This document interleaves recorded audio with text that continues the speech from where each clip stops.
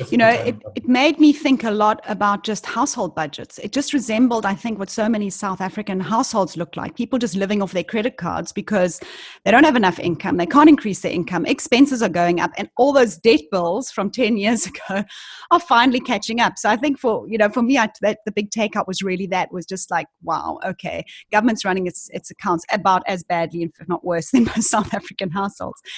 And what I wanted to do is I'm going to go straight into the big question and that is the one about a possible downgrade. This is a question everybody's asking after this budget. We saw debt to GDP hitting about 60% by 23-24.